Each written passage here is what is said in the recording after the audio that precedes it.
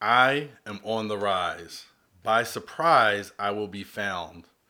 And the last of your goodbyes, it's you I will surround. I am unexpected. In the brave and quiet, I thrive. On the surface, I look normal. In the mind is where I hide. A battle I am fighting. The war that no one sees. Camouflaged and buried, my drums of death will beat. In the dark, I will come to find you. When you're ready to concede, I take the lives of many, whether soldier or marine. The pain is reoccurring. The tears will never stop. When you end your life with me, it's their lies I will haunt. On watch to steal your glory, it's a shame that I will bring. Nothing left but questions, with others left to grieve. Another White Star family, another six to carry. The war machine goes on, their torment we will bury. A Soldier Suicide by Eric Milzer. Welcome to the Instinctive Influencers Podcast, a show where influence becomes one of your tools for success. Now, here are your hosts, Brian Weber and Ed Haley. Hi, I'm Brian. And I am Ed. And this is the Instinctive Influencers Podcast. What he just read there was kind of deep. It actually touches us both in different ways. But we kind of want to take a different route with this show. You know, we've had a lot of laughs, we've had a lot of talks about different things, and frankly, we enjoyed it. We don't enjoy this topic, but we know that it has to be talked about. Absolutely. It's a very serious epidemic, not just within the military, but as a whole. With this generation, it's just getting progressively more of an issue. Yeah. So what we're talking about, really, it's suicide. We see it all the time. We see it in the celebrity world. We see it within our ranks. We see it within our schools, our school-age children. We're going to bring up a lot of different facts. We're going to talk about, just how personally affects us, maybe even personal experiences that he and I both have had dealing with this. But really, the point is to get attention to it and then maybe helping others at some point, sometime. Because, frankly, if one person heard this and they were like, you know what, I got to help somebody, and they helped somebody, then we did what we wanted to, you know? Absolutely. Yeah. So what are you thinking? What are you thinking, man? This topic is it's different. So we teach it where we work, and the first time I taught it, it was just some information that we put out over and over and over and over again to students, but I was facilitating it, and I was like, I have had numerous experiences throughout my career with this, and honestly, it was alarming to me. And on a not funny note, but kind of a funny note, I took the information that we teach the student, and I absolutely taught it to my daughter, because she's in that age group, she's in that kind of 18 to 24 age group. Oh. And I was like, she needs to know this stuff. She needs to know there's help, and there's a way to get that help. So it funny. really touched me. It's not funny. I said it's funny. I mean, it's different because you said that. I had looked up some facts right there. So 2014, number 3 leading cause of death for kids 10 to 24 was suicide. 2 years later, we're not talking like decades. We said 2 years, 24 months. New fact comes out. Second leading cause of death among children, and I'm going to call them children from 10 to 24 because both of you and I are much older. But 10 to 24, second leading cause of death. Here, real quick fact. More teenagers and young adults die from suicide than from cancer, heart disease, AIDS, birth defects, stroke, pneumonia, influenza, and chronic lung disease combined. That's insane. That's just so the one thing that I take from that. So I'm gonna kind of play the other side, the military side. So we say, oh well, it's the deployment pace, but now we're looking at the civilian sector and we're going, okay, well they're not the civilian sector is not deploying yet. Their rates are going up just like the military rates are going up. Yeah. So it isn't just a deployment thing because the majority of our job are those young 18 to 24-year-old soldiers.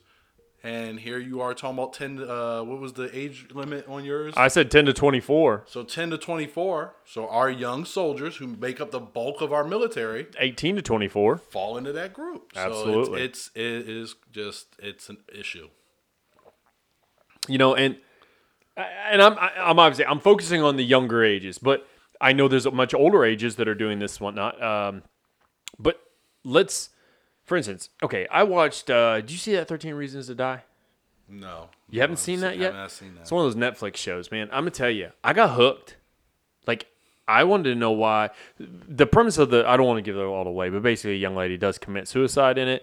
And I'll tell you what, it's graphic at the end. Like, when I say graphic, I was like, ooh, I can't believe I just saw her do that. It's just graphic at the very end. But going through it and seeing how people were treating her and stuff like that. It's like that really bothered me, and I thought, why? I mean, what in the world? And then I thought to myself, you know what? That doesn't matter what age. What that little girl was going through, and she wasn't little. She was a high school girl, you know, young lady in high school. I think the show starts off as a junior or a sophomore or something, and it just goes up through.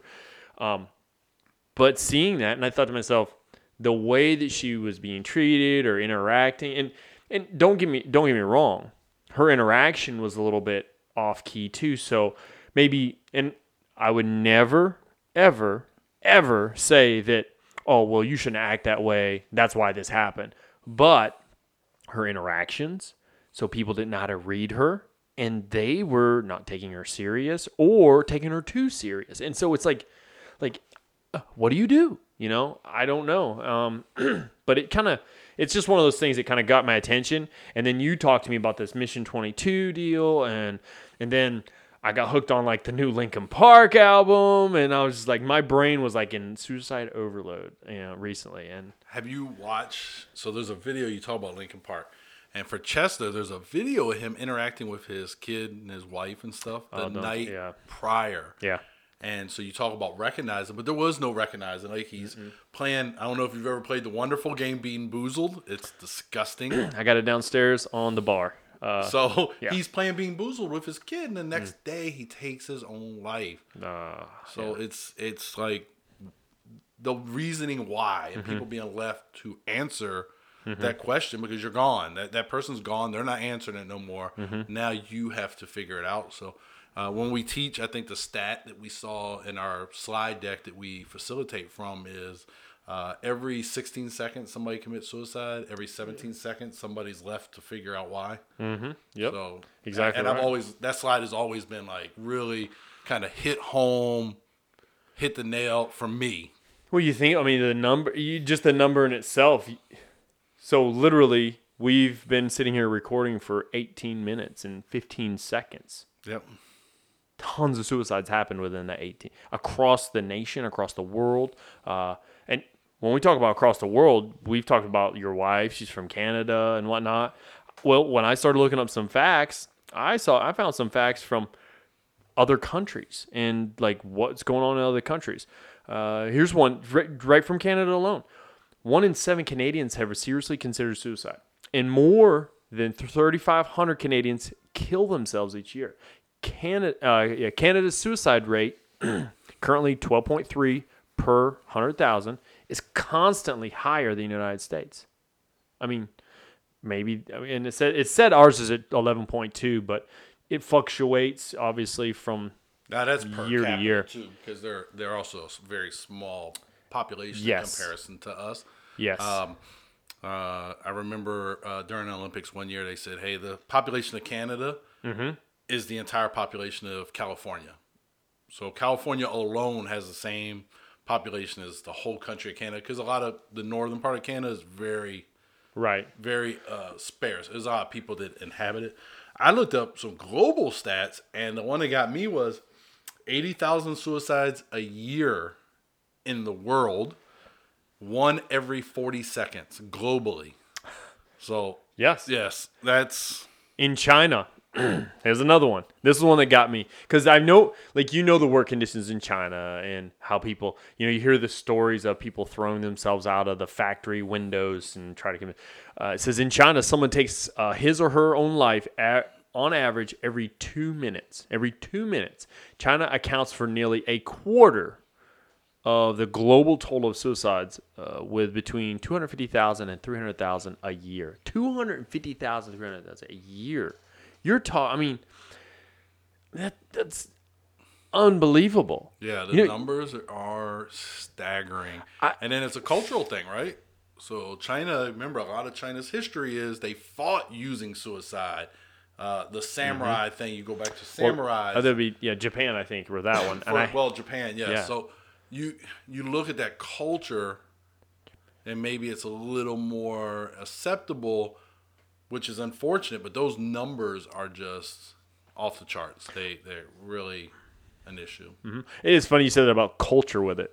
Because I scroll down a little bit more, see something about the Japanese. Well, they had the Japanese culture, and it's referred to as stomach cutting. People have seen it before, right? You see it in the movie where the guy or the gal, they're sitting there and they take out the knife or the particular small sword. I don't know the exact name of it, so I don't want to mess that up. But it's called seppuku, and was a ritual suicide performed by warriors, usually samurai, about to get captured. So they would, instead of giving up their image, they just, And then think about that.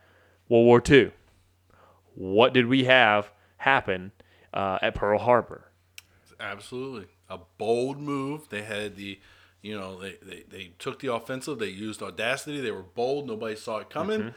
And I actually just listened to a Pearl Harbor survivor speak, 100-year-old Pearl Harbor survivor speak last week. Did you? And he said he felt like you could see the determination to die in the eye of the Japanese soldier in the cockpit. He felt like he could see that they were like, it doesn't matter as long as I take an American with me. So, yes, absolute Pearl Harbor, excellent example. Yeah, and then if you want to really relate that time to modern times, you think about, well, what do we deal with on the battlefield?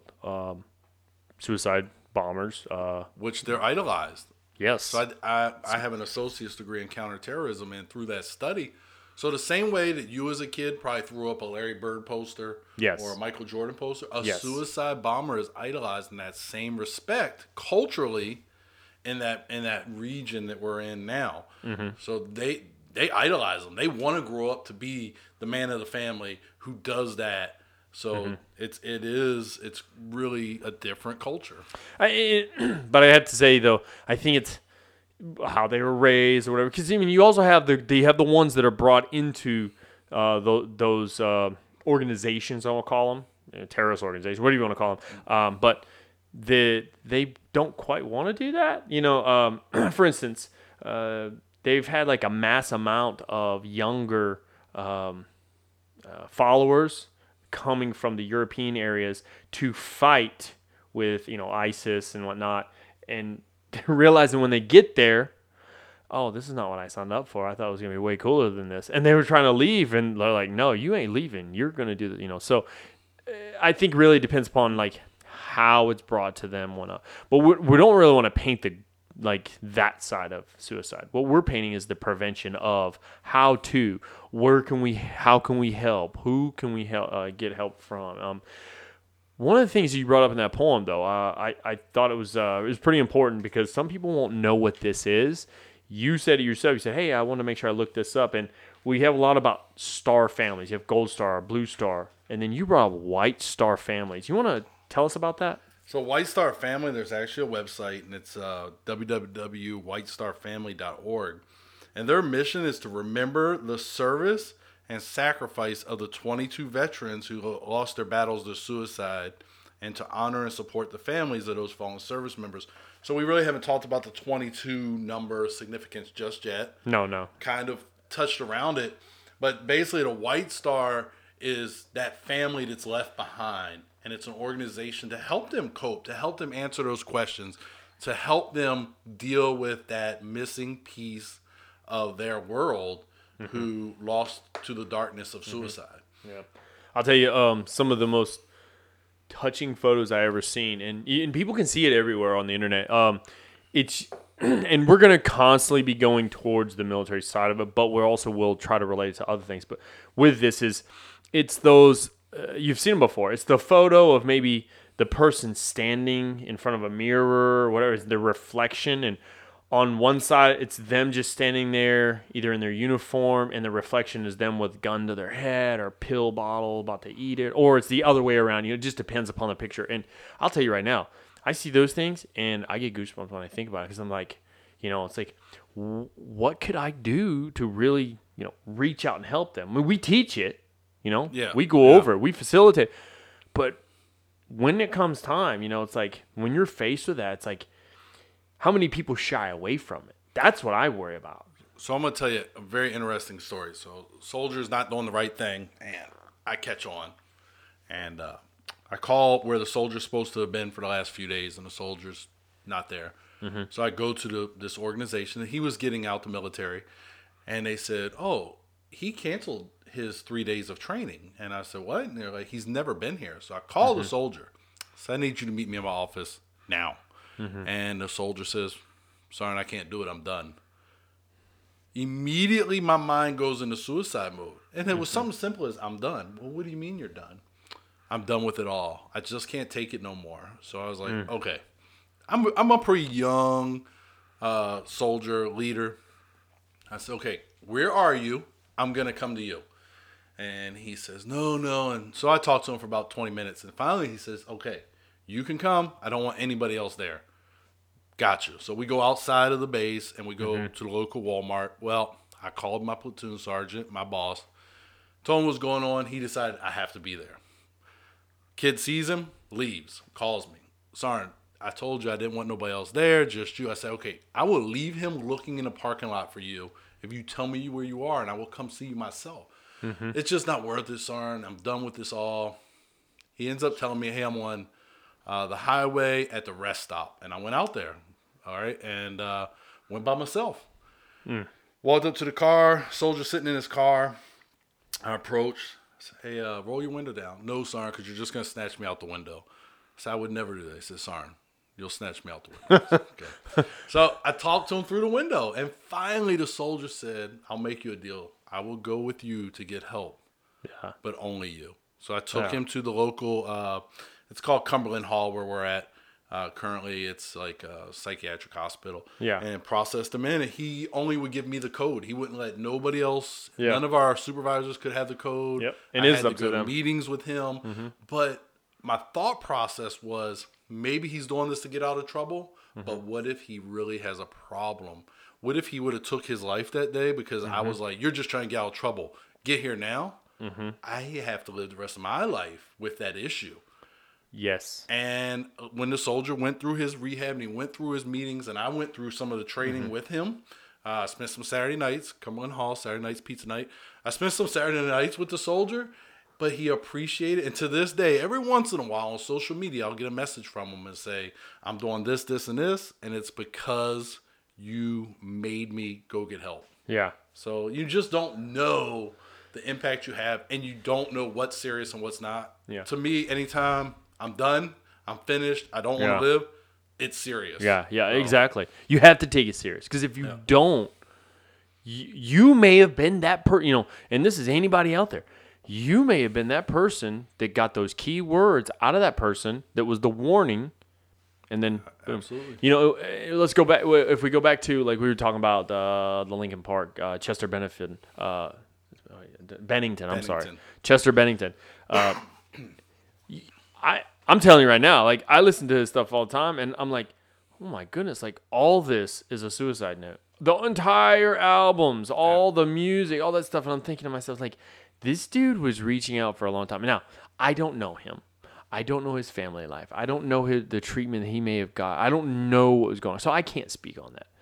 But that's just an example of what we can say, hey, there's something going on here. Like, there's some things clicking wrong, Just like with the show I mentioned. It's a real good show because it really goes into, like, all these different details of the different little nuances that just, it pecked away at that girl. Pecked away. And then all of a sudden, she just said, I'm done. Even the very last I don't want to talk about it because Yeah, I don't spoilers. want to spoil it. Yeah, I'm really bad about the spoilers. But you bring up a good point. So let's say, I don't address that soldier like that, and I tell him, "You get to me now," and I lay the hammer on the soldier, right? Right. But the soldier commits suicide. Now that's my new demon that I have to deal with. That's my darkness. Now the burden gets too heavy. Now guess who else has suicidal thoughts? Possibly it could be my trigger. I tell my daughter all the time, because she used to say, "Well, I don't understand why people do stuff like that," but you don't know their trigger. Yeah. Who's to say if something happened to me, that wouldn't be her trigger to think about, well, my dad, I can't live without my dad. So you don't know your trigger. So very well, I could have took that burden on, guy commits suicide, and now I'm the one that needs the help. So you just have to listen and think things through and take it serious. It's so serious. I mean, you think that's kind of like along the lines of that whole survivor's remorse. You see it with guys that lose someone in battle or whatnot, or even police officers, firefighters. Anybody that goes into some type of danger, like their job is to go into danger.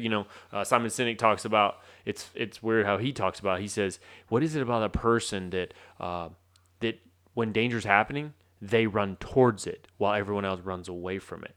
Well, those are the type of people that you and I are running towards danger if we were to, and something happened to one of us.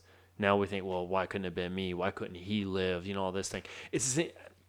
I'll relate it to the same thing with the suicide thing. It's like, why couldn't I be the one that had done something to save that person's life and let them see the sorrow? Now my brain start clicking, and you're thinking, oh man, maybe I should have done it. And maybe I should. It's the constant burden on you and and it really shouldn't be about you. It needs to be about them. Right. But you're now subject to those types of thoughts. And it's so many different scenarios. So I talked about the Pearl Harbor guy that I listened to speak. There's another guy that was there. He was a USS Indianapolis survivor. And I don't think I've shared this story with you. So he survived the sinking of the Indianapolis. He's one of very few that actually survived. Yeah. And he's in the ocean for 4.5 days before he was rescued. Even smaller group, right? So we're talking. Was he swimming or? They had their little flotation vest. I forget the proper name of it. And they were really gathered in a gaggle. And then they find a raft. A group with a raft floats along that were survivors too. And they bunch together. The guy's friend says, I can't do this anymore. They've been in the water for 2-3 days. And he says, I'm just going to let go. And I'm going to die. And the guy ties his buddy to the raft. Because he wouldn't let him do it. He wouldn't let him commit suicide. He tied him to the raft. Now, the remorseful, the side of that he regrets is they end up losing sight of the raft. So something happens and there's a shark attack or whatever, and they lose sight of the raft. So he doesn't know what happened to his buddy. Eventually, he knows that, hey, only this many of us survived, and he was not one of the survivors. But he knows that he did not let him take his own life. So awesome. So so that generation is dying off pretty rapidly. If you ever get to hear any of them speak, though, and he was surprised. 94 years old, lots of jokes, and when he could interject them. He wrote a book. His name was Sergeant Harrell. Wrote a really good book. I purchased it there, but he didn't want to let his buddy commit suicide, so he tied him to the raft so he couldn't. So you think about that. I don't want you to commit suicide, so I tie you to the raft. Yeah. That to me in itself is almost it's an oxymoron, or it's very metaphoric in a sense. How do I tie a person to the raft of life? I would agree. You see what I'm saying? So you talked about that tying to the raft, and we just discussed a little bit. And I'll tell you, I've never told you about it. When I was 9. I tried to commit suicide. Really? Yeah. I didn't. It was a weird attempt. So life was not nice when I was younger. My mom will probably hear this at some point, and she'll realize, holy crap, I didn't know this is that much. So life was really rough when we were younger. And what tied me to the raft, one, I got caught. And then I got beat for it. And that's part of the reason why the thoughts were in my mind. But I was that young, one. So I mentioned earlier, second leading cause in 2016 was 10 to 24. I was 9. So I was in that range, you know what I'm saying? But what does a 9-year-old have to do with community? You know what I mean? Like, why? You know, and that was, now I think about it, I'm like, I didn't even know what life was. I didn't understand it. But what tied me to the raft is my little brother. Because we were together. We had a really abusive, he was very abusive stepdad. And all I kept thinking to myself is, I can't let him go through this by himself. You know what I'm saying? Mm-hmm. Like, that's what, so more pain is what, believe me, it got worse many years later. More pain is what kept me from creating, that ultimate end of everything. And it bothers me here and there when I think I wouldn't have had the life I live now. I would never met my wife. Now I had all 3 of my children, and just all these different things. I'm thinking, no way would I, if I'd have known it then, would even consider it as an option. But at that time, at 9 years old, I thought, there's no reason to live. Life is horrible, So it's just weird, Mine was my brother. I felt bad for him. I didn't care. My little sisters, they didn't live with us at the time because, we were all separated and whatnot. But it was my brother that and he'll probably hear this on down the road and he'll realize, oh, hey, I didn't know that either because I never told them. It was one of those things where I kind of went into it and came out of it by myself, Right. But not many people do that. No, and that's the thing. Like some people don't. So that your raft, some people maybe don't realize what their raft is. No. Deploying and stuff. I mean, I've been in situations on deployment where I was like, yeah, you think so? I haven't contemplated doing it, but I've really thought about like, okay, well, before I get captured and tortured, I'll take my own life. Much like the samurai. With that, yeah. I've thought about that. I absolutely have thought about it. But I've never, I can be honest with you, I've never had an attempt. Yeah. But I've been around a lot of attempts. Well, way too many. Yeah, absolutely. Yeah. So and it's not just the young. To tell you the truth, it's the older. I know of a guy who was in his retirement. He was we have what we call a transition leave, a vacation for those of you listening. He and I both want to look forward to that at some point in life, right? At some point. Maybe. But he was in his transition leave to become a civilian and couldn't find the job. All kinds of crazy things were going on. This was during that same time frame. We talk about it in our the program that helps SFL TAP, Soldier for Life Transition Assistance Program, that class. But there was a point in time where America thought soldiers were damaged products, were damaged goods, right? Yeah, and they weren't hiring. But then you notice like everyone gets these all these different tax breaks and all anything, whatever it is, they get more recognition if they hire a service member at some point. But he was, at that time, he wasn't getting any type of offers or anything. And his mind was like, I don't know how I'm going to afford this lifestyle for my family. Well, his next thing was, well, you know what? My life insurance is X amount of dollars. Yeah. We put him in Cumberland Hall while he was on transition leave because he was still technically a soldier. So we took him, and he got help. I just saw a picture of him the other day on Facebook, smiling, happy. And I told my wife about that story. And I was like, you never know what will happen after, And it's hard to relate to someone who's going through that because, you dealt with that young man. It was a young man, right? Yeah. You dealt with him in the vehicle, and he doesn't know. But you can't say, hey, we have all these wonderful things out here, and this is how life can be, and because it's not always going to be that way. It's not always going to be, So your story actually relates very well to civilian life. I mean, layoffs in the workforce is a real thing, and some people are like, okay, I'm laid off. I can't get a job. I'm not working at McDonald's. I got to support my family, and you got all these things, and you're looking at it and you're going, like, what's the answer? So we talk about it when we teach the class. We see it as an only way out.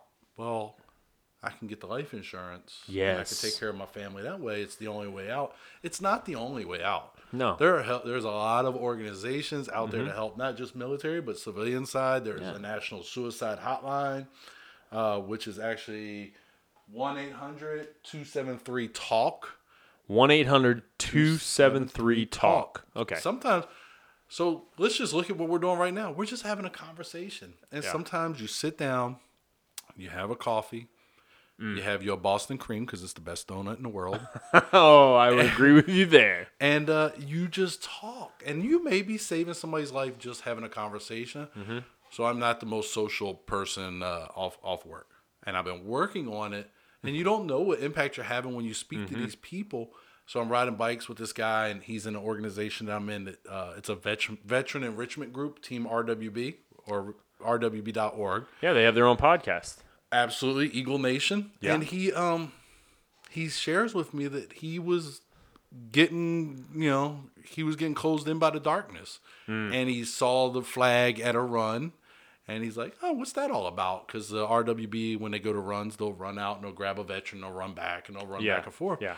And he looked into it, and he joined a group, and he has found new life in the group, and he is very happy, and he's sociable, and he's involved in everything. Yeah. So he went from this darkness almost has me, found an outlet, and was like, you know what? No, the darkness is not getting me. So you don't know what talking to somebody will do for them. Yes. You don't. I don't need to know that because I talked to this guy today, he was going to commit suicide. Now he's like, no, I'm not going to do that. I don't need to know that. It's awesome, but I don't need to know what effect I had. I just need to have that effect. So my wife challenged me this new year to be more sociable, and I've done better. Oh, yeah. I try not to have the angry face all the time. I'm not a little guy, so sometimes the angry face and my size do not play well. But I definitely have had some of the best conversations I've ever had in my life over the last 9 months of this year. Yeah. Well, I mean, and so I have two different things I was going to bring up because you started talking. I was like, wow, that makes sense, But one of the key things is you're reaching out. You came in contact with that Mission 22. Tell us about that. All right, so Mission 22 is a group that it's trying to raise veteran awareness. And what happened is I was just looking for something to do to support it myself. And I happened upon the website. I seen the logo somewhere, and I was like, oh, what is Mission 22? And I went on the website, and I saw the memorial that they have, which is in Nashville, Indiana, but it is moving. And it's basically these big steel plates, and they've cut out a silhouette of a soldier. And that silhouette represents that missing piece. And they have them aligned in a squad. So that's pretty cool. Yeah. And you can go to their website and actually volunteer to be an ambassador, where you go out and hand out stuff, have a tent, a flag. So I looked into it, and they had a memorial ruck going on in Lexington, Kentucky, sponsored by Rolling Thunder Kentucky, which is a bike organization that supports veterans as well.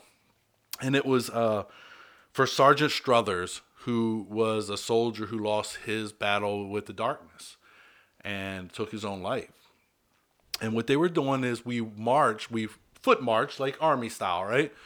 22 miles with 22 pounds through Lexington, Kentucky, which, by the way, is beautiful area of Kentucky. Very nice. Yeah. And we were down by the racetrack and the horse barns. And every mile, Rolling Thunder had put out flags. So as you passed the flag, somebody in the group would grab the flag, and we would march. And we ended up at a veteran cemetery up there near Lexington. And they placed all the flags together, and they had Sergeant Struthers' daughter speak to us. And I'm going to tell you what, for a bunch of burly bikers, and you had rangers out there, and you had civilians of all types of fitness level, you had all these people. I'm going to tell you what, when that little girl spoke and she choked up, there wasn't a dry eye there. Yeah. Amazing experience. And they took the time, so we would walk 3 or 4 miles, and then we would take a break. And it was frustrating some because my muscles were tightening up, and I was like, oh my. I tell you what, I've had a blister for about a week after those 22 miles. I would do it again, though. It was worth it. The meaning behind it, the people in that area blowing their horn, raising awareness. We had Mission 22 flags. You had the American flag. So you see this group with, at the end, 22 American flags marching, right? And Sergeant Strother's wife, Lori, ended up leading us into the Veterans Cemetery at the end. Yeah. With the daughter leading the pack. And I think it was about 45 people, 45 to 50 people. And I think we had 2 people that didn't finish it, but they got picked up. They got taken towards the end, and they got back in, and they walked into that cemetery. That represents a lot, though, when you say that. Yeah. Because you think about it. They weren't going to make it. They were picked up and brought back into it to finish it. You know what I'm saying? I like it. Like, when I think of it that way, like, as soon as you... actually, you brought up about those steel plates and the cutout steel plates. I pulled it up. I'm looking at it right now. It says, each steel plate was created in the likeness of a real American veteran who lost their battle with post-traumatic stress. These 20 men and women are a representation of those we are losing every day to the battle here at home every single day. And I was looking at these pictures, and I'm telling you, those things are just amazing. That's quite the foundation, that went out and, that's doing this. And what I saw, it said under the About Us of their website, obviously it's Mission, MISSION 22, the numbers that is, .com. But if you want to see this stuff, you can check it out. And they have a contribute. They have the memorials. They talk about their programs on there, and then you can get gear. And they got some merch. A little bit of merch, yeah.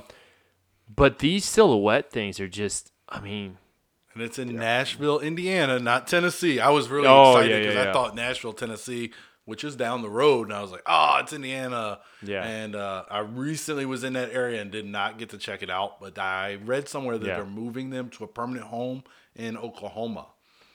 Really? Yeah, they're moving them to a permanent home. And it's the War at Home Memorial is what it's actually called. Okay. Oh, yeah, right there. It says it on the plaque. War at Home. Okay, I got you. But when you look at it, so I want you to look at the picture, Brian, and tell me what you really think when you look at that missing piece of that giant piece of steel. Like, that's somebody's loved one. Yeah, and that's it. And you know what the thing is, too? It's not just one service. It's multiple services because I'm seeing Army, I'm seeing Navy up here, I'm seeing the Marines, Air Force, and when you like you said, when you look through and you see, so it's the silhouette cutout, but you see what's beyond it, and to me, in my mind, they didn't see beyond what was going on, right? Yeah. So metaphorically, I'm thinking we're able to see beyond, but they were never able to, and they stopped at that, and how we get to that certain point of life of where we can kind of talk about it. And are we always going to help everyone commit suicide? Were you there for the suicide training we just recently did? When that guy came in from the higher headquarters at all? No, you didn't get. Yeah, that's right, because you were out processing. That's right, because somebody's leaving. No, such a sad day.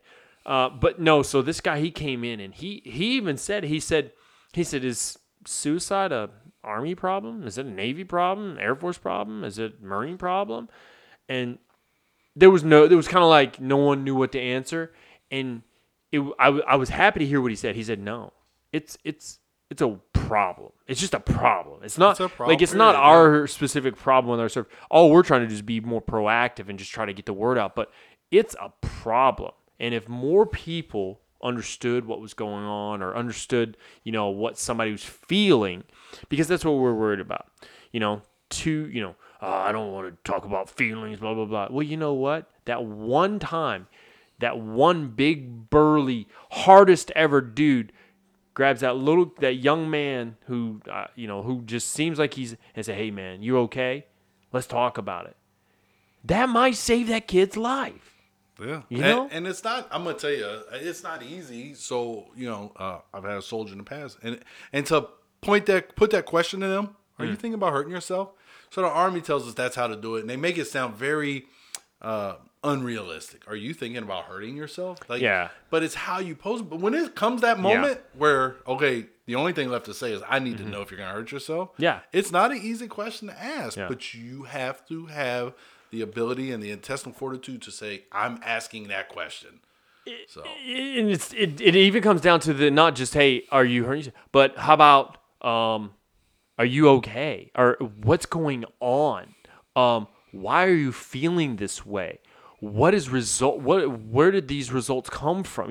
Like there's so many different things. Yep. But down to what you said. So are you going to hurt yourself again? And I've shared this with you. A very good friend of mine. He just wasn't right, and he's been injured. He's a combat injured, and been blown up a few times. And something just wasn't clicking when I did see him. And we were very close. This was recently, wasn't it? Yes. Yeah. We were very close at another duty station, and I got here, and it just was like, I feel like I should be seeing this guy a little bit more. And I called him, and I said, hey, you want to have lunch? And he said, yeah, that'd be cool. And I said, all right, let's have lunch. What about this day? And we'll go have pizza. New York Pizza Depot. Awesome. Wow, what a plug.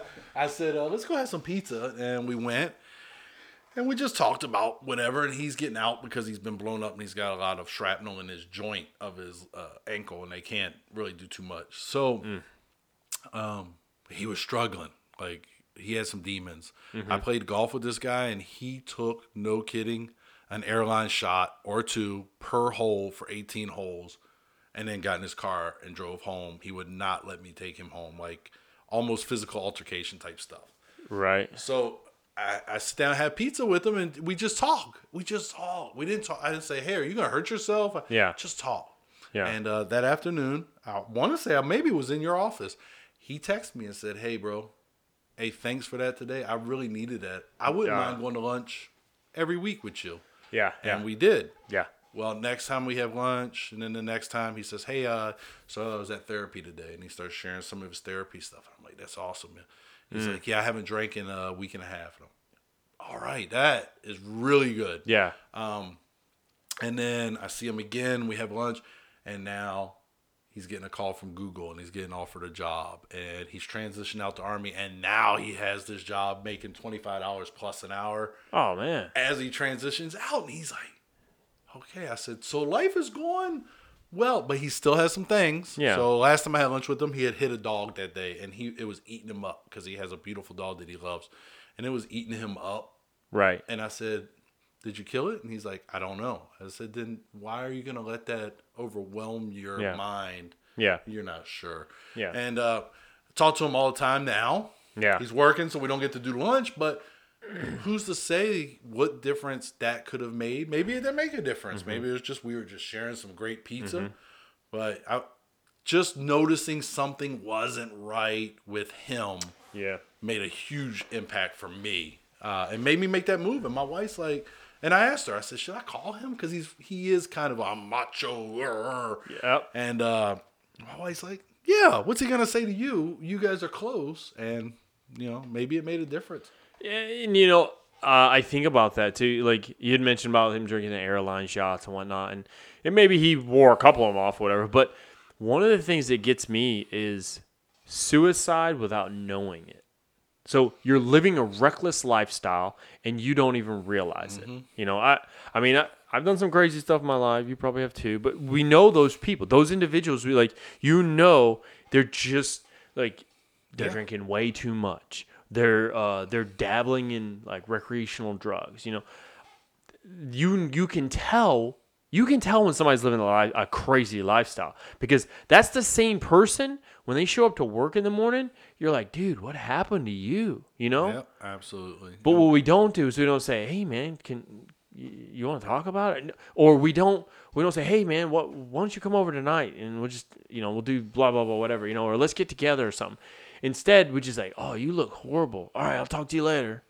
Yeah, we want to be 9 to 5 friends, but we don't want to be friends beyond that. Or we're scared to talk to them. Yeah, and we're scared to just approach it. And I tell you what, that guy, after I did that, I was very happy for him. And as I watch him progress now, it's great because I knew where he was when we were at another duty station, and he deployed. So when he got blown up and stuff, that happened. I had left. He deployed after I left, and that happened. And in that group, like I had another guy with him who had been shot downrange. He's shot in Afghanistan. Right. And, Then he comes back, wife leaves, and he drives himself into a tree at an excessive speed. Ooh. And he lived. But then he started making videos, and this is what really touched me, is he started making videos, and he's like, call somebody, talk to them. Call a buddy today you haven't talked to. Maybe they need to hear your voice. So he took what he put himself through, his attempted suicide, and he made it a positive thing. This dude was posting videos every day on Instagram. And sometimes it'd be like, so you hear this song in the background. That's my song of the day. Yeah, it's Taylor Swift. But hey, I love me whatever. some Tay-Tay. Yeah, so he would post stuff like, and then some days he'd be like, have you talked to somebody today? Have you talked to a friend today? Yeah. Maybe it's not you that needs it. Maybe it's them. And I told him, Yeah. your message is powerful. Now we need to figure out how to get it to be a mass message. Or maybe that's your calling. Yeah. Maybe that's what he needs to help him overcome his darkness, is to help somebody else overcome their darkness. Yeah. So. And that's exactly what it is. You know, it's, have you talked to somebody today? Just talk to somebody. You know, I saw a video. It was, I don't know if it was on a Facebook or if it was YouTube. I don't remember where I saw it, but it was recently. And this guy's got a beard. You know, it's the typical soldier look. You know what I mean? The typical, I just got out and I got to grow all my facial hair at one time. But so he's running down the road, and it's just him jogging, and there's some music and some talking. But then it turns into like a real aggressive, like he just stops in the middle of the road, starts screaming, and then he's in a truck. I don't know if you had it on maybe you had it on yours, your Facebook page, but then he's in a truck and he's sitting in this truck and there's a gun beside of him and all, you know, like, and he calls someone and then talk to someone, you know, that's what it was. And I was just like, wow, you know, I mean, that right there, I mean, that in itself, just talk to someone. If you see someone that just looks down in their dumps, maybe they're not trying to commit. Maybe they're not, but at least you talk to them, you know? Yeah, maybe they're going through something. It may not be, that may not be their suicide trigger. Yeah. But they might be going through something. So, hey, how you doing? You doing all right? Like, I play softball here, and one of the people there I've known for a little bit, and they didn't seem right, last week. And it's just a matter of cracking a joke. Like, did you really have to hop the ball to first base from third? Like, I feel like you should have probably been able to throw it in one shot. Ha ha, you're right. Yeah. A joke. They hit after me, so I'm rounding second base, and they're right on my heels, right? And I'm twice their age. And just making a joke about that, saying, hey, you might want to slow down because that was it. Like, I'm not speeding up anymore. But that makes them laugh, and they were going through something. Doesn't have to be suicidal, but they weren't themselves, and I got a laugh out of them. I've always dealt with life with a little bit of humor. I've tried to. I think laughter is great medicine. It is. And when you say that, as soon as you said that, it made me think of Robin Williams. Like, oh, yeah. Man, like, it breaks my heart that dude, that he took his life like that. Yeah. I just, like, because I loved him as a kid growing up and watching all the different movies he's did. And I still watch him, and I just laughed my butt off. I think Hook came on one night, and I kept thinking to myself, I'm like, that dude will never make another movie. It's just, so, and we're not talking as in we wouldn't laugh at suicide, but what we're saying is sometimes humor can help ease that tension, That might just be what they need. Yeah. They may just need somebody to make them laugh. Man, my Absolutely. day has been really bad today. Yeah. I really needed that laugh. I can tell you, I start every day by watching Married with Children. Maybe not the most appropriate content in this time and frame, but the reason is I like to start my day by laughing. And no matter how many times I've seen those shows, I can always laugh at them. Yeah. And since I started doing it, it just gives me a positive feeling as I start my day before I get to the gym and really try to get after it or anything. I like to laugh first. Yeah, so absolutely. It's just a thing. My boss that I work for now loves Kevin Hart Radio. Oh, my And he will listen to Kevin Hart Radio to get that laugh in. Now, he's going to go from there to some kind of news station and talk radio, but he's going to get a laugh in first because it helps start your day on a positive. I'm going to tell you right now. I stopped watching the news about 2 weeks after the inauguration of the president. Not because of the president, but because I thought it was so depressing. So that was like my coping for it. Like, I just don't watch the news. I stopped watching the news when we started deploying into Iraq and Afghanistan. I very seldomly watch the news because of it. Yeah, I'll watch me some ESPN though. I will watch ESPN because I like to see what's going on. But see what the Patriots are going to be accused of next. Oh, don't even start! Look at you. No, but I mean, when you think about it, it's those triggers too. So, for instance, I said I stopped watching the news because I felt it was depressing. There could be other triggers. Maybe I don't like to go by a cemetery because it makes me think of someone. And then I become depressed. And depression is a key element found in that overall mindset of suicide, we should say it. Are people that are going to think about committing suicide, or they're just mentally ill? Well, no, but something's not clicking right now, Maybe the body has decided to stop producing those happy feeling drugs and more of the other types of drugs in our body, I'm not saying that they're mentally ill. I'm not saying that they have something wrong with them. It's just something at that moment is doing something. And maybe it's building up. So it's not a moment. It's a long moment, There's all kinds of things that can make you sad. Now, do we stay away from everything sad? You can't. It's almost impossible. Yeah. Is blowing a bubble? No. But it's that idea, if I'm not feeling right about something, I try to avoid it. Or I'll talk to somebody about it. And is it completely on me to watch out for you? No. It's also on you to watch out for you with me. So it's a communication process, When we talk about communication, one of probably the biggest problems today that's creating this young children suicide, it's this thing right here, this cell phone. This thing is let me pick up my iPad. That thing. It's what's found in that. It's that social media stuff. So I agree with you. Yeah. I'm sorry. I mean, no, go right ahead. Thought process.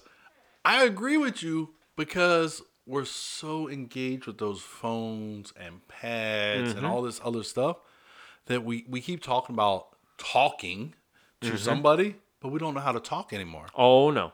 Nope. So it drives me absolutely crazy to sit down to dinner, and if you're out, people straight to the phone. Like, am I not interesting? Yeah. I can tell you a joke if you want. I don't know. Yeah. Like, I'll song and dance if you put that phone away.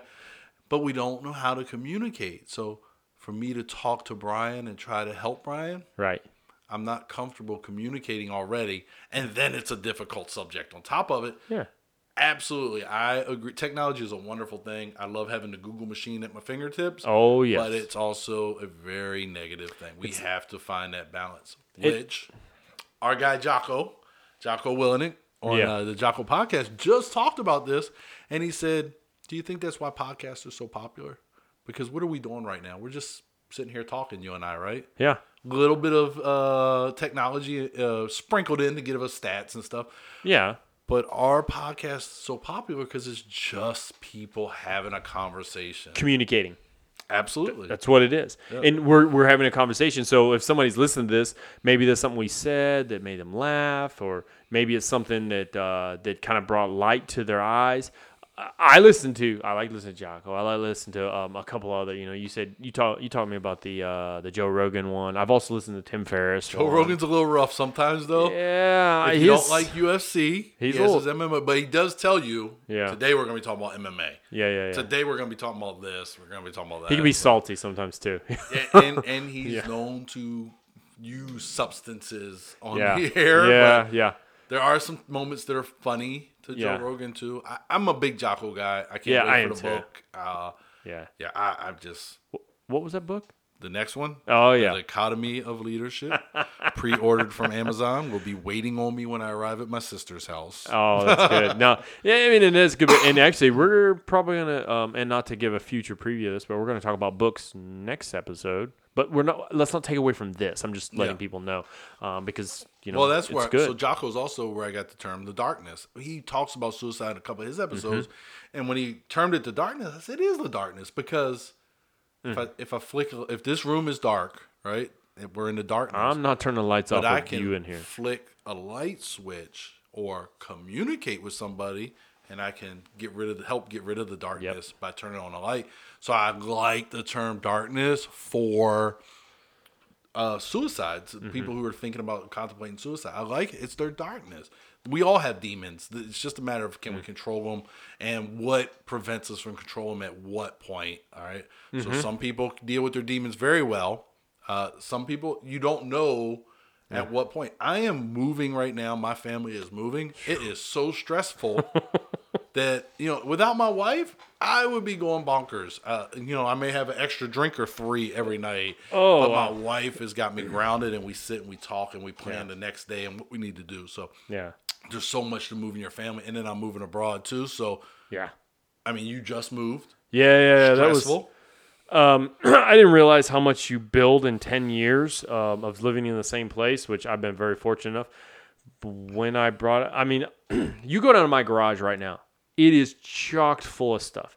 I went in there, wasn't last night before, and I was just, because I'm trying to do it piece by piece, because if it doesn't belong in this house, we're getting rid of it. But how overwhelming it is when I go in there. Like, I just see all this stuff. Right. I'm just overwhelmed, and I told Michelle, I said, I gotta get out of here a minute. So I walked back out of the garage. Because you recognize that it's frustrating. Yeah. Well, some people don't recognize that. No. And that's when we start looking at the darkness. And they spiral. It could be anything. We're talking about a move because everybody who has ever moved knows it's stressful. But there's so much loss of job, or Brian got picked for the pay raise and I didn't. He got selected for that promotion. That could lead to some things. Yeah. My buddy. 20 years in the military and you're getting out. What next? What's next for me? There's guys who go 30 years. And then, so I started the process of getting out the military. And I was afraid because what's next? How do I feed my wife, my children, and my poodle Patton? How do I feed them? Yeah. So that can be a trigger for some people. Now, me, I will be honest with you, I think I handle it pretty well. My wife says sometimes I don't take things as serious as I should. So we gotta go through life with a smile, right? I mean, yeah. It is funny though, because we are under an umbrella with what we do, in a sense, like a safe umbrella. Because unlike a civilian job or civilian entity, they're not so much worried about what's going on in your personal life. So whatever you do is what you do. If you decide to go and as long as you show up to work, that you're good for them, right? Yep. With us, we get involved with everything. If somebody's having issues, we consider them free service, but they're really not free. Somebody's getting paid, and it's just the movement of money, whatever. And we have that crazy umbrella.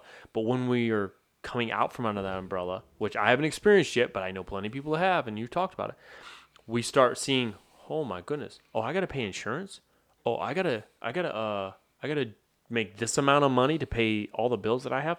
Because frankly, I know people they're gonna be like, I can't believe you'd say that. I think we make pretty darn good money in the military. I mean, I don't think I'm not too bad. I'm not complaining. Well, when you think about services, so you talk about the service thing too. Well, we're under this umbrella, but if we're out in the civilian world and we're working for this business, 9 to 5.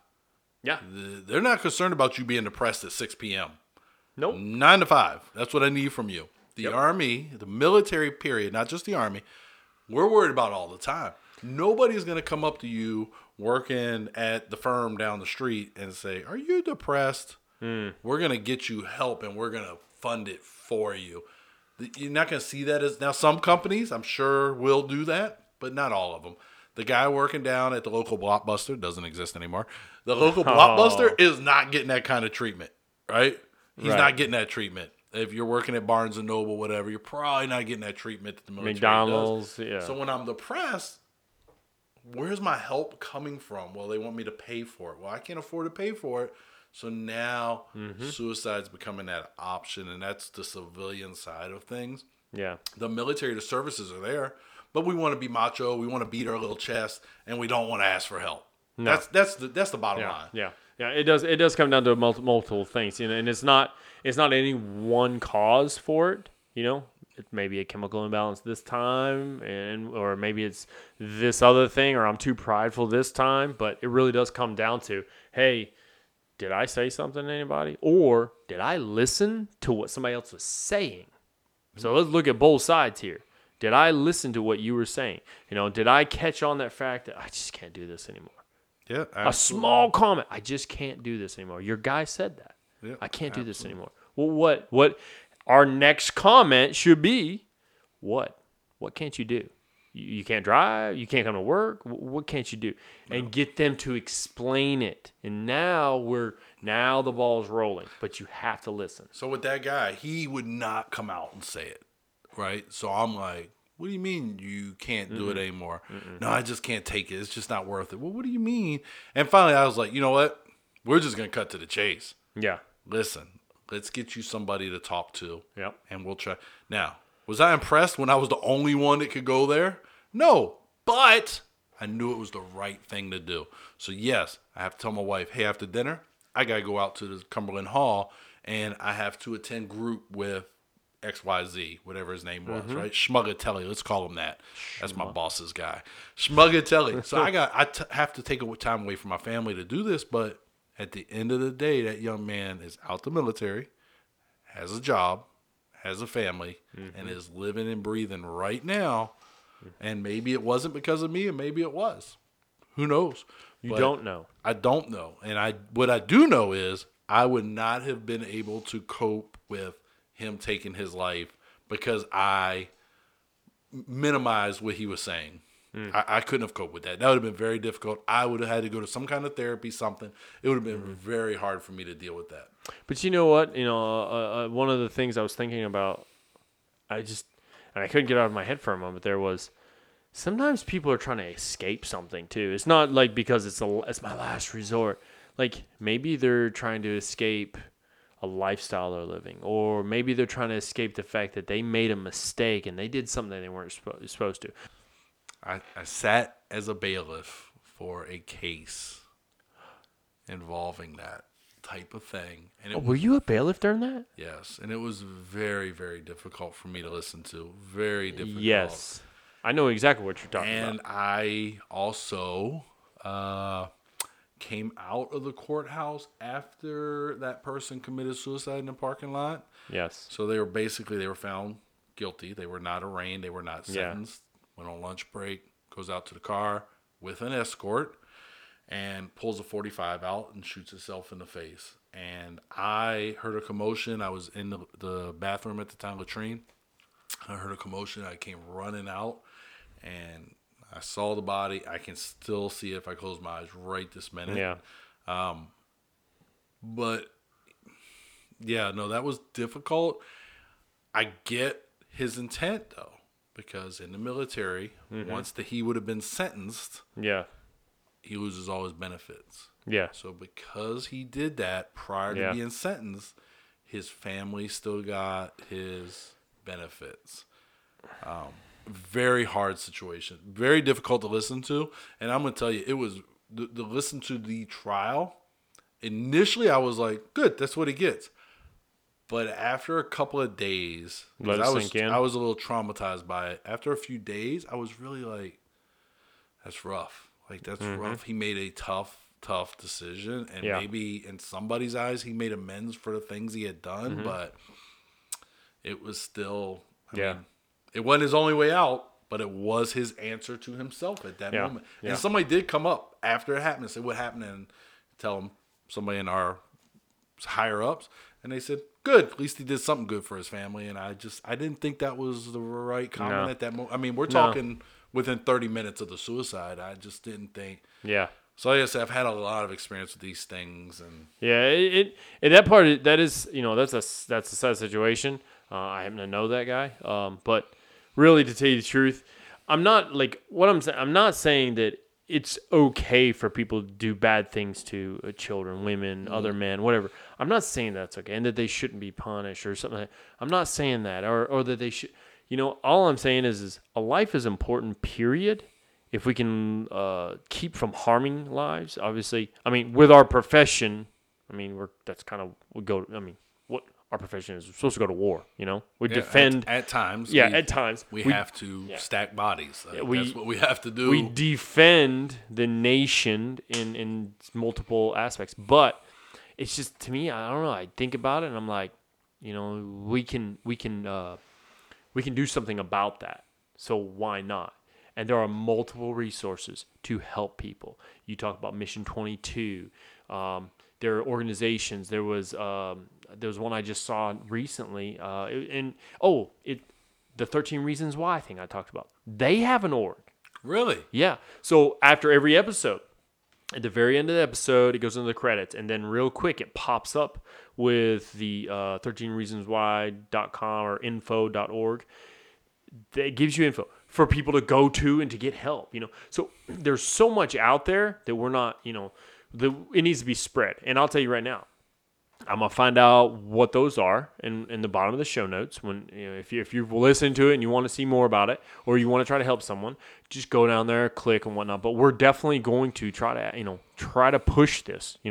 We don't mean to make this a sad show or anything like that. We just want to make more people aware of it.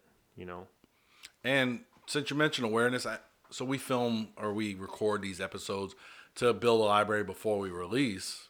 So today is the last day. Well, no, not the last day, but we're coming up on the last week of September.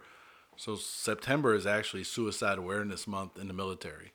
It is. It is. So Yep. It's kind of ironic because we didn't plan it that way, that we were doing this episode. And again, this is not just a military problem. This is a epidemic across the world. We already heard every 40 seconds. Every 40 seconds across the world, somebody is committing suicide. Some, because their culture teaches them that's the way to fight.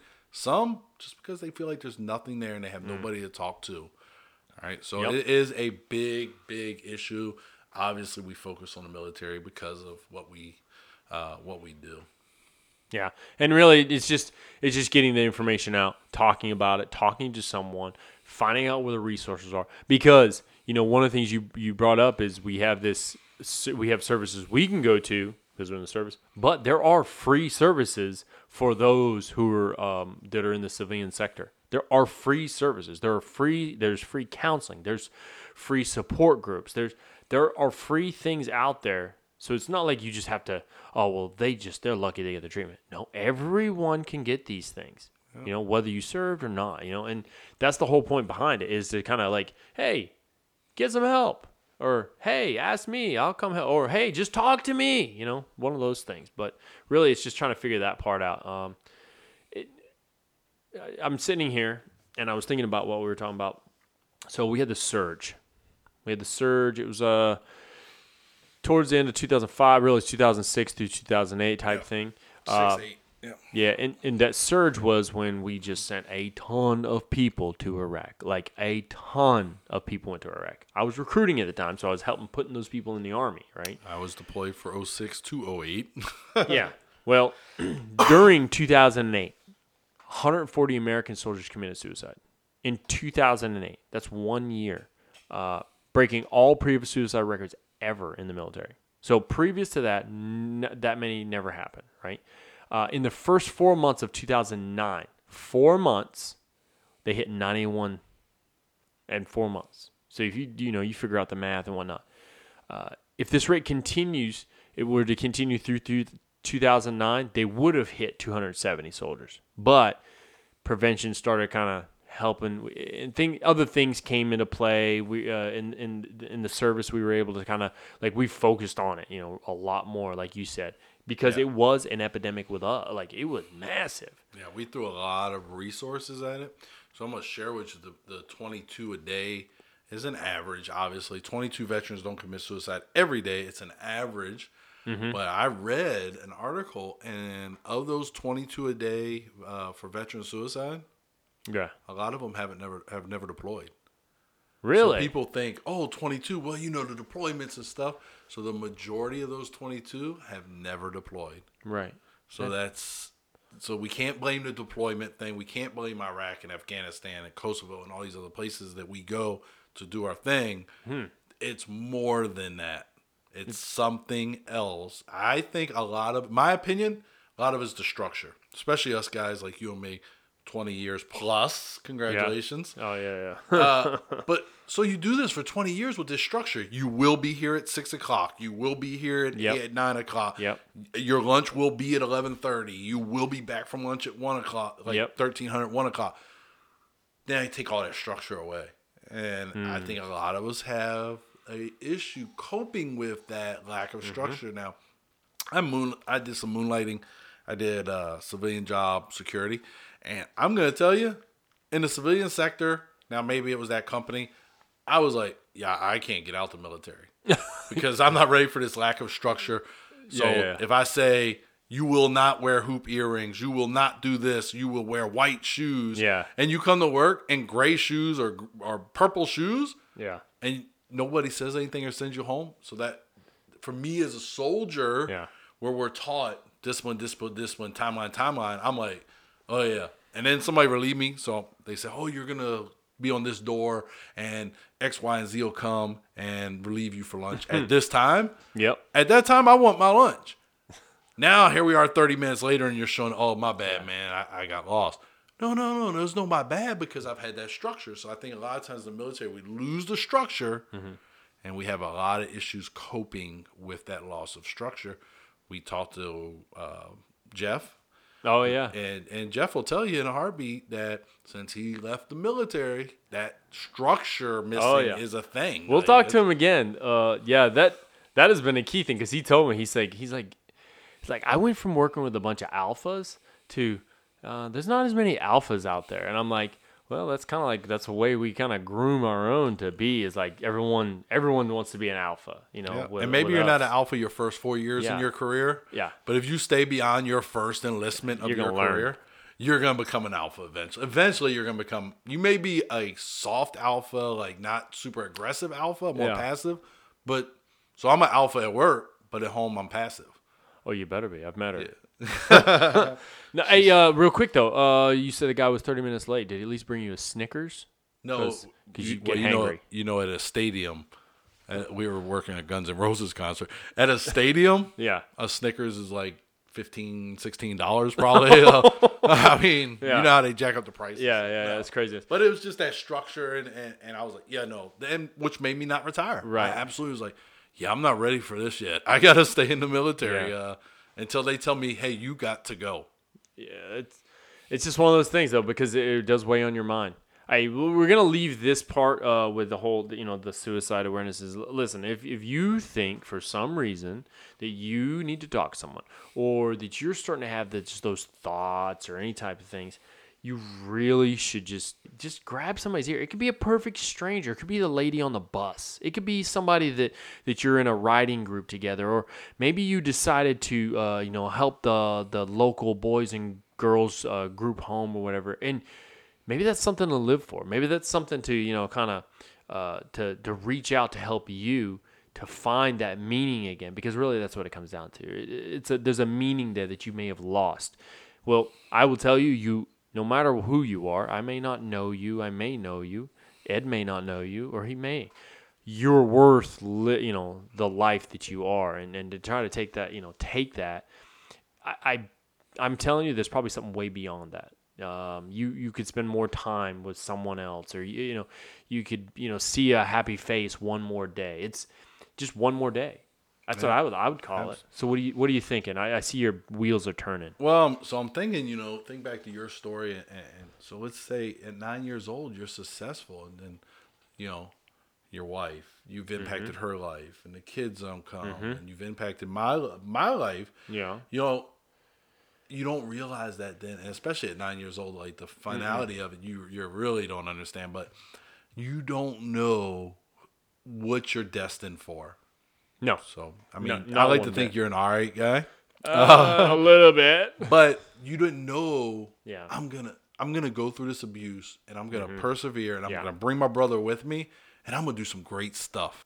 I mean, so get some help. I'm going to say the National Suicide Prevention Lifeline is 1-800-273-TALK or 8255. 1-800-273-TALK. Take a look at Mission 22. Great way to help your veterans, or if you are a veteran yourself. The Ambassador Program. Good way to spread. All you got to do is go to a local run, set up a little stand with some cards, and they'll send you the flag and the tent, the whole 9 yards. And guess what? People are going to come talk to you. And maybe you're helping that person Just because you're not a veteran doesn't mean you can't help your veterans, and just because you are a veteran doesn't mean you can't help civilians. So there are a lot of great organizations. Brian will put some down. I will also I can't remember the Jocko podcast when he talks about the darkness. It is with Tim Ferriss, who wrote the book Tools of Titans. So That's a good book. It is really a good book, but it's a bunch of small stories. It's a good book, but you talk. That's right. I forgot which episode. Was that episode 50? It's close to 50 because he was talking about what he was going to do for episode 100, which I'm actually reading that book right now. I think it is 50. I think it's 50 too. Yeah. So and it's 50, and then he's on there again at like 80. But anyway, there's a lot of information out there, and just take the time. And instead of posting that video of what some celebrity's doing, I challenge you to post a video about suicide and how to get help. Publish that on your social media and help somebody. Yeah, definitely. So let's we're gonna switch gears. We talked about the suicide thing. We want people to get help. But we're gonna bring up real quick is some things we're gonna talk about in the future. We just mentioned our next podcast is gonna be dealing with books. 3. We can call it threes. 3 of his favorite, 3 of my favorite. We're just kind of discuss those. We have a similar one favorite, but his threes. Another thing I was trying to bring up is one of the things I thought about was tribal influence. So tribal influence, dealing with tribes and whatnot. But what it did is it kind of made me think about a little bit more of like groups that we're a part of, maybe organizations we're part of, or get-togethers, events, which will lead me into our whole cycling thing we like to do and whatnot probably also. So that's probably another thing we're going to definitely talk about. Some of the other things, for instance, Ed brought it up, was paying the bill and building some leadership capital. I think that right there in itself, I don't know if that's going to be a full hour, but I do think we need to visit it. These are all different topics that I've been working on to think about us doing. A few other things, basically how being a parent can be scary. I talked about this on a few other ones, and how that. Well, I mean, shoot, you could associate that to suicide. Could you imagine? That's why I taught my daughter that class, because I was afraid, and then she was in the midst of her senior year, getting ready to go to college. Yeah, overwhelmed, and in her freshman year, absolutely overwhelmed. And scary. Now she's got a pretty good grasp on it. However, she did share a story of a guy shoulder tackling her in a club in Toronto. She's a beast, though. Yeah. So, she definitely gets the weightlifting and a workout from her dad. Yeah, you can tell. Yeah, but these are all just different types of topics we want to kind of hit on. Crazy thing is, we only have a few more episodes we're going to get to do together. Well, we're going to do them together. Yeah. Well, at a distance. What I mean is in person. We were literally sitting in my, I guess we call this a home office. I don't know. And then my daughter's little, we're using this is like our guest table. We have got to start taking pictures or something. Like I don't know. But like this is like one of those times where we actually get together. And the funny thing is that I just moved. He's getting ready to move. I moved closer to him. And now he's getting ready to move away from me. I'm moving way away. Way away. Yeah, I mean, we're going to try the Skype thing and record over Skype, but the idea is to try to keep this going as long as we can and try to get more involvement. This is what we're looking from you, because obviously from the time that we've recorded this to the time it's released, what we want from you is, hey, throw out your questions to us. What would you like us to talk about maybe? Because, sometimes people want to hear about a certain thing, or they want to hear about experiences in a certain way. You're talking about, I just hit 20 years of service. You hit... I'm at 20 and a half. 20 and a half. But I'm 39. I'm not. He's around not. 39. Absolutely not. Yeah, You're okay. not 39. I am 39. Are you that much? Yeah. I mean, are you that close to my age? Yes, I am. I didn't I'm realize absolutely not telling you. No, I know. He's like 40 something. I celebrated the bicentennial. No, but what I'm getting at is we have a lot of things we could talk about. Q&As, it would be cool, because we'll do a Q&A show. I don't know, but the whole point is just try to try to make it a fun experience. You know what? When you're driving or riding a bicycle or walking around or whatever, I hope you're not listening to us lifting weights because that's kind of weird. But that's okay. I absolutely listen to the Jocko podcast sometimes while I'm lifting weights. Because it helps because, you always like, get after it. Yeah. So it helps me get after it sometimes. He does have that one. There's an actual album.